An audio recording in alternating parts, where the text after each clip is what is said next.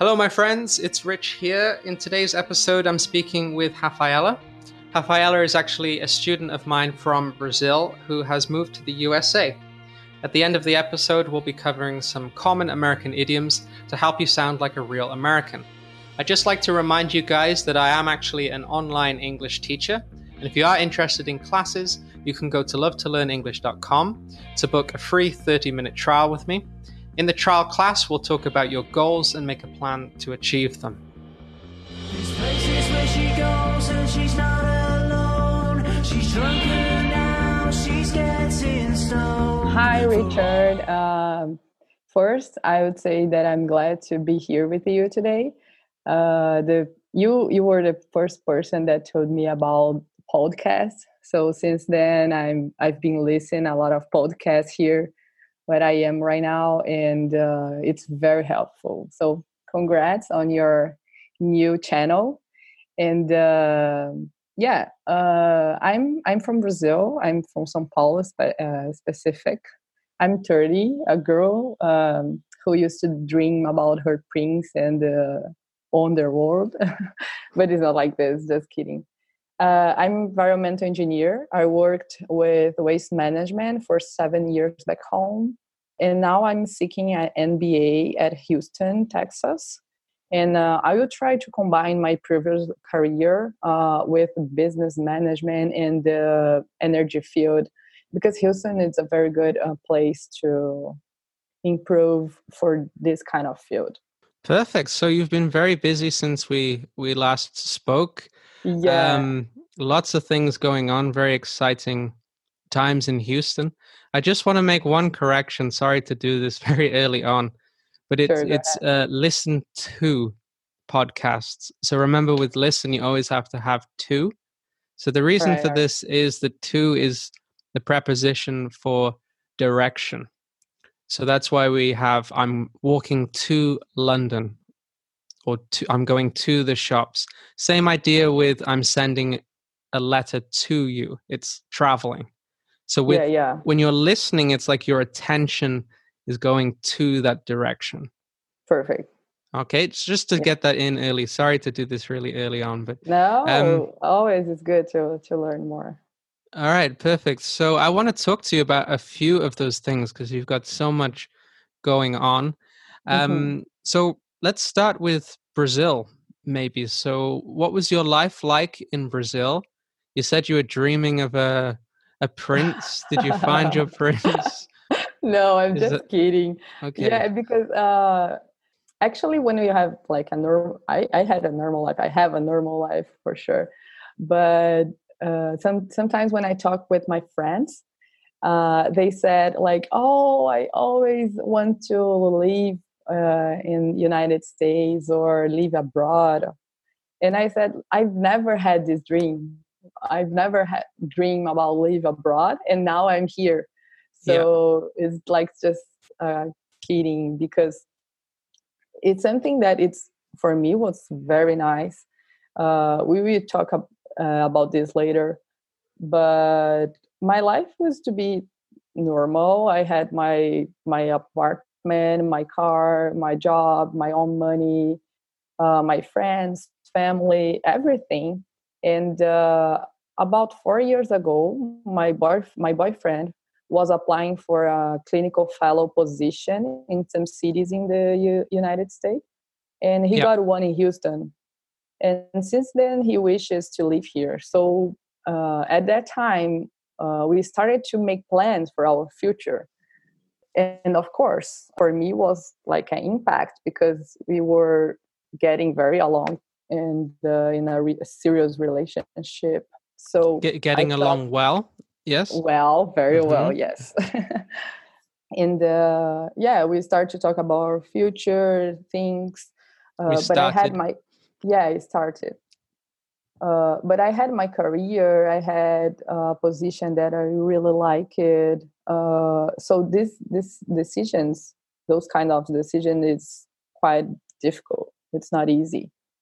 Yeah. So what was that like then? How did you come to the decision to move to the US? What was it? So I put everything like in a balance, and I see myself in the future with a better career. And of course, speak English. It is one thing that I always want to.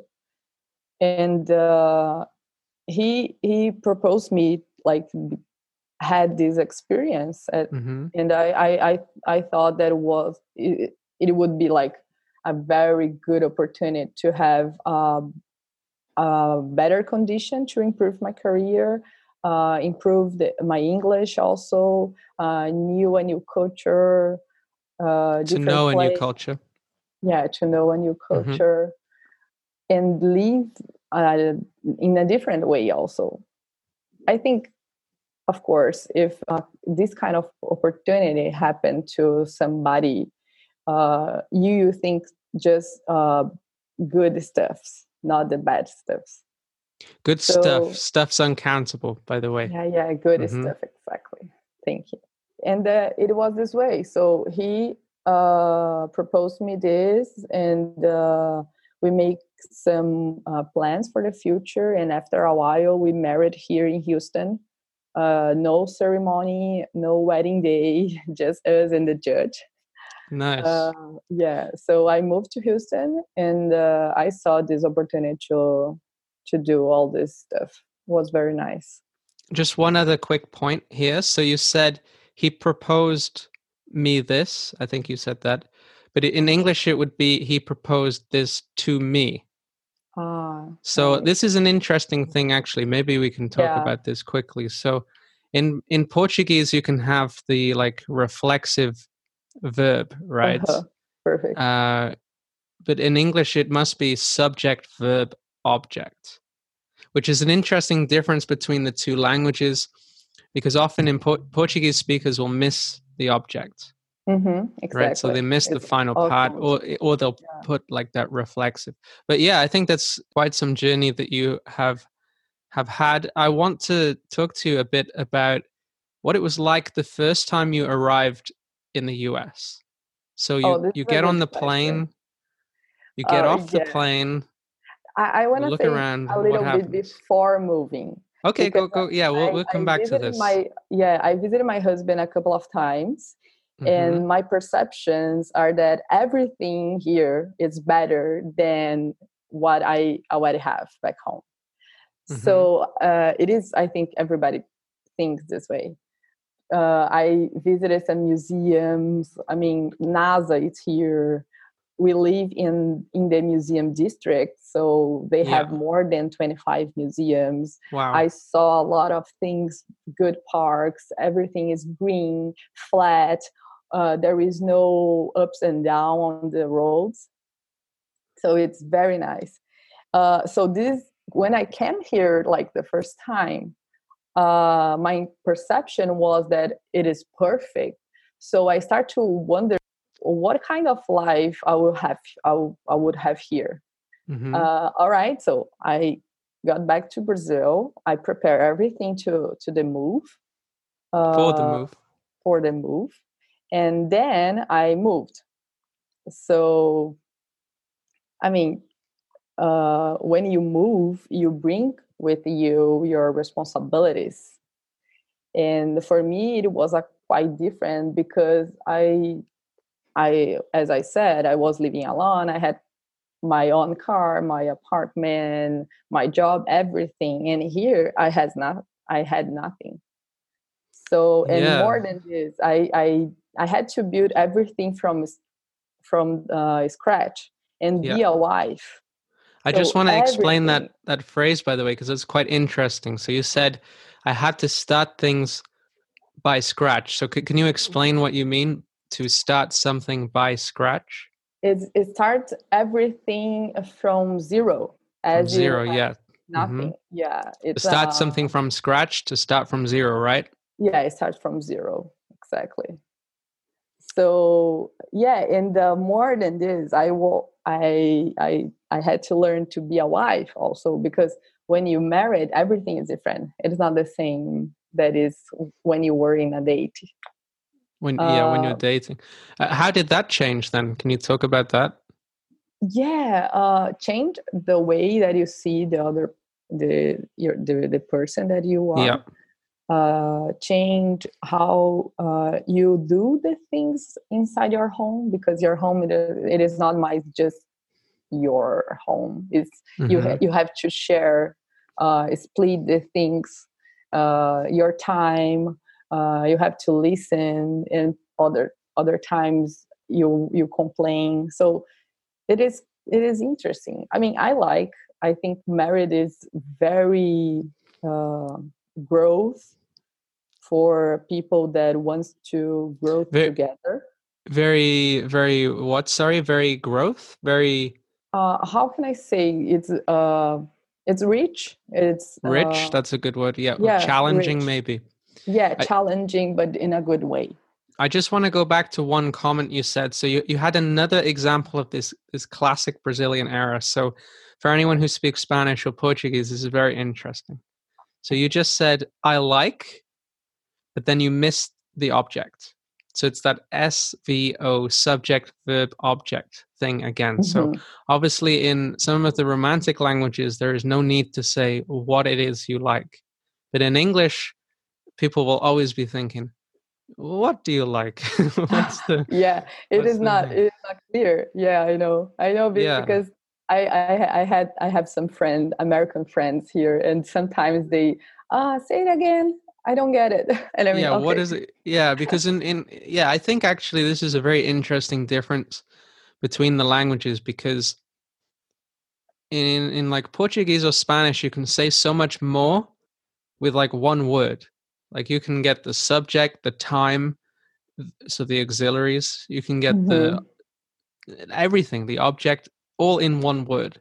Whereas in English it's very slow. You have to say every Yeah, word for it to I work. would say it's low. You have to put everything right, Yeah. but sometimes it's concise also.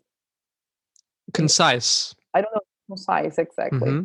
So I see sometimes like when they said things, they have a lot phrase that it's already done. So you Mm-hmm. see very connections between among the phrases, Mm-hmm. but they speak in a very very common way. Everybody speak the same. It's interesting when you stop to observe how people, and especially for me that I'm trying right now, of course, learn more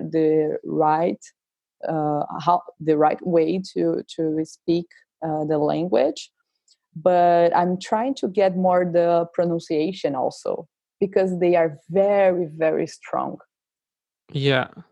Yeah. Well, in America as well, I think pronunciation is maybe more important, because Yeah. when I was in America, I was in Ohio, and some Americans could not understand me. I remember. Which Yeah. I think Yeah. I told you. So I went to a restaurant and I asked for butter to put on bread. And the girl looked at me like, "What?" I said, "Butter." But And about 5 minutes went by, and then she went, "Oh, butter," like this. yeah, butter. So I think it's because Americans mostly consume only American culture. So they find it more difficult to listen to other accents sometimes, I think, Yeah, yeah, yeah. I depending on agree. the place. Yeah, and if you pay attention, people don't say it like wrong. They don't say it, even the pronunciation is not like Hmm. so wrong for Americans that don't understand them. I saw Yeah. it, and I sometimes I saw some situation. I say, "Oh, come on, you can get it. This it is not so hard." But no, Yeah. they don't understand. Yeah, it's difficult, I think. It's- So listen, I think we should transition now to some idioms I have prepared for those who are planning to live in the US and want to become a bit more Americanized. So, Rafaela, I think you have a great idiom for me, right? yeah, yeah, some of them. Okay, so um, what's the idiom you have for us today? all right. Do you know what means two peas in a pod? Do you know what two peas in a pod means? Yeah. Do you know what two peas in a pod means? No, please explain. It's something that it's very similar. For Yeah. example, Tony and Angela are like two peas in a pod. I always see them together. Perfect. So Yeah. yeah. Are we two peas in a pod? Do you think? I Are think we very in some similar? subjects. Yeah. Some subjects. Okay. Uh-huh. You didn't want to say yes. I will remember this. So the next idiom I have for us is to ruffle feathers. So this is a very interesting idiom. So feathers are what birds have on their skin. So it's kind of like a fur, something they have on their wings. It's the very soft stuff that's outside of their skin. And to ruffle is to move something back and forth. So if you put your hand on a bird and you move your hand back and forth, that's ruffling its feathers.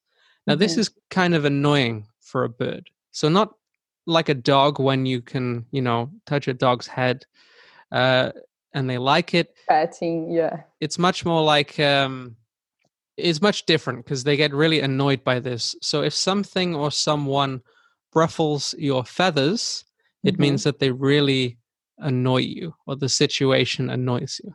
So, for example, I cannot believe the guy did not give me a refund. He really has ruffled my feathers, for example. So, I'll just spell out ruffle as well for those who are Mhm. interested because it's an unusual word, and Yeah. that's RUFFLE, ruffle. And that means, again, to move something back and forth, um, almost like you're petting it or you're stroking it with your hand. Yeah. I can I use this idiom to say that I'm angry at Yeah. something also? All right. Yes, you can use it for anger. So, like, let's imagine that someone does not turn up for work. You can say, "Oh, they have ruffled my feathers. Mhm. They've All made right. me very angry." So, yeah, you can use it in this way. The final one I have for today is to call it a day. So this just means to finish for the day. So when you've done everything, you Mhm. call it a day and that's the end. So what do you think, Rafaela? Should we call it a day today? What Oh, do you I think? think we done a very good job. So yeah, you All can right, call it a day. perfect. So thank you so much Thank and you. take care. I'll see you next time. Bye-bye See now. ya. Bye bye. Thanks again for listening to another episode. If you want to help us grow, please make sure that you leave either a rating or review on iTunes or Spotify or whatever platform you're listening to this on. You can also follow us on Facebook at Love to Learn English 1 or on Instagram at Love to Learn English. See you guys there.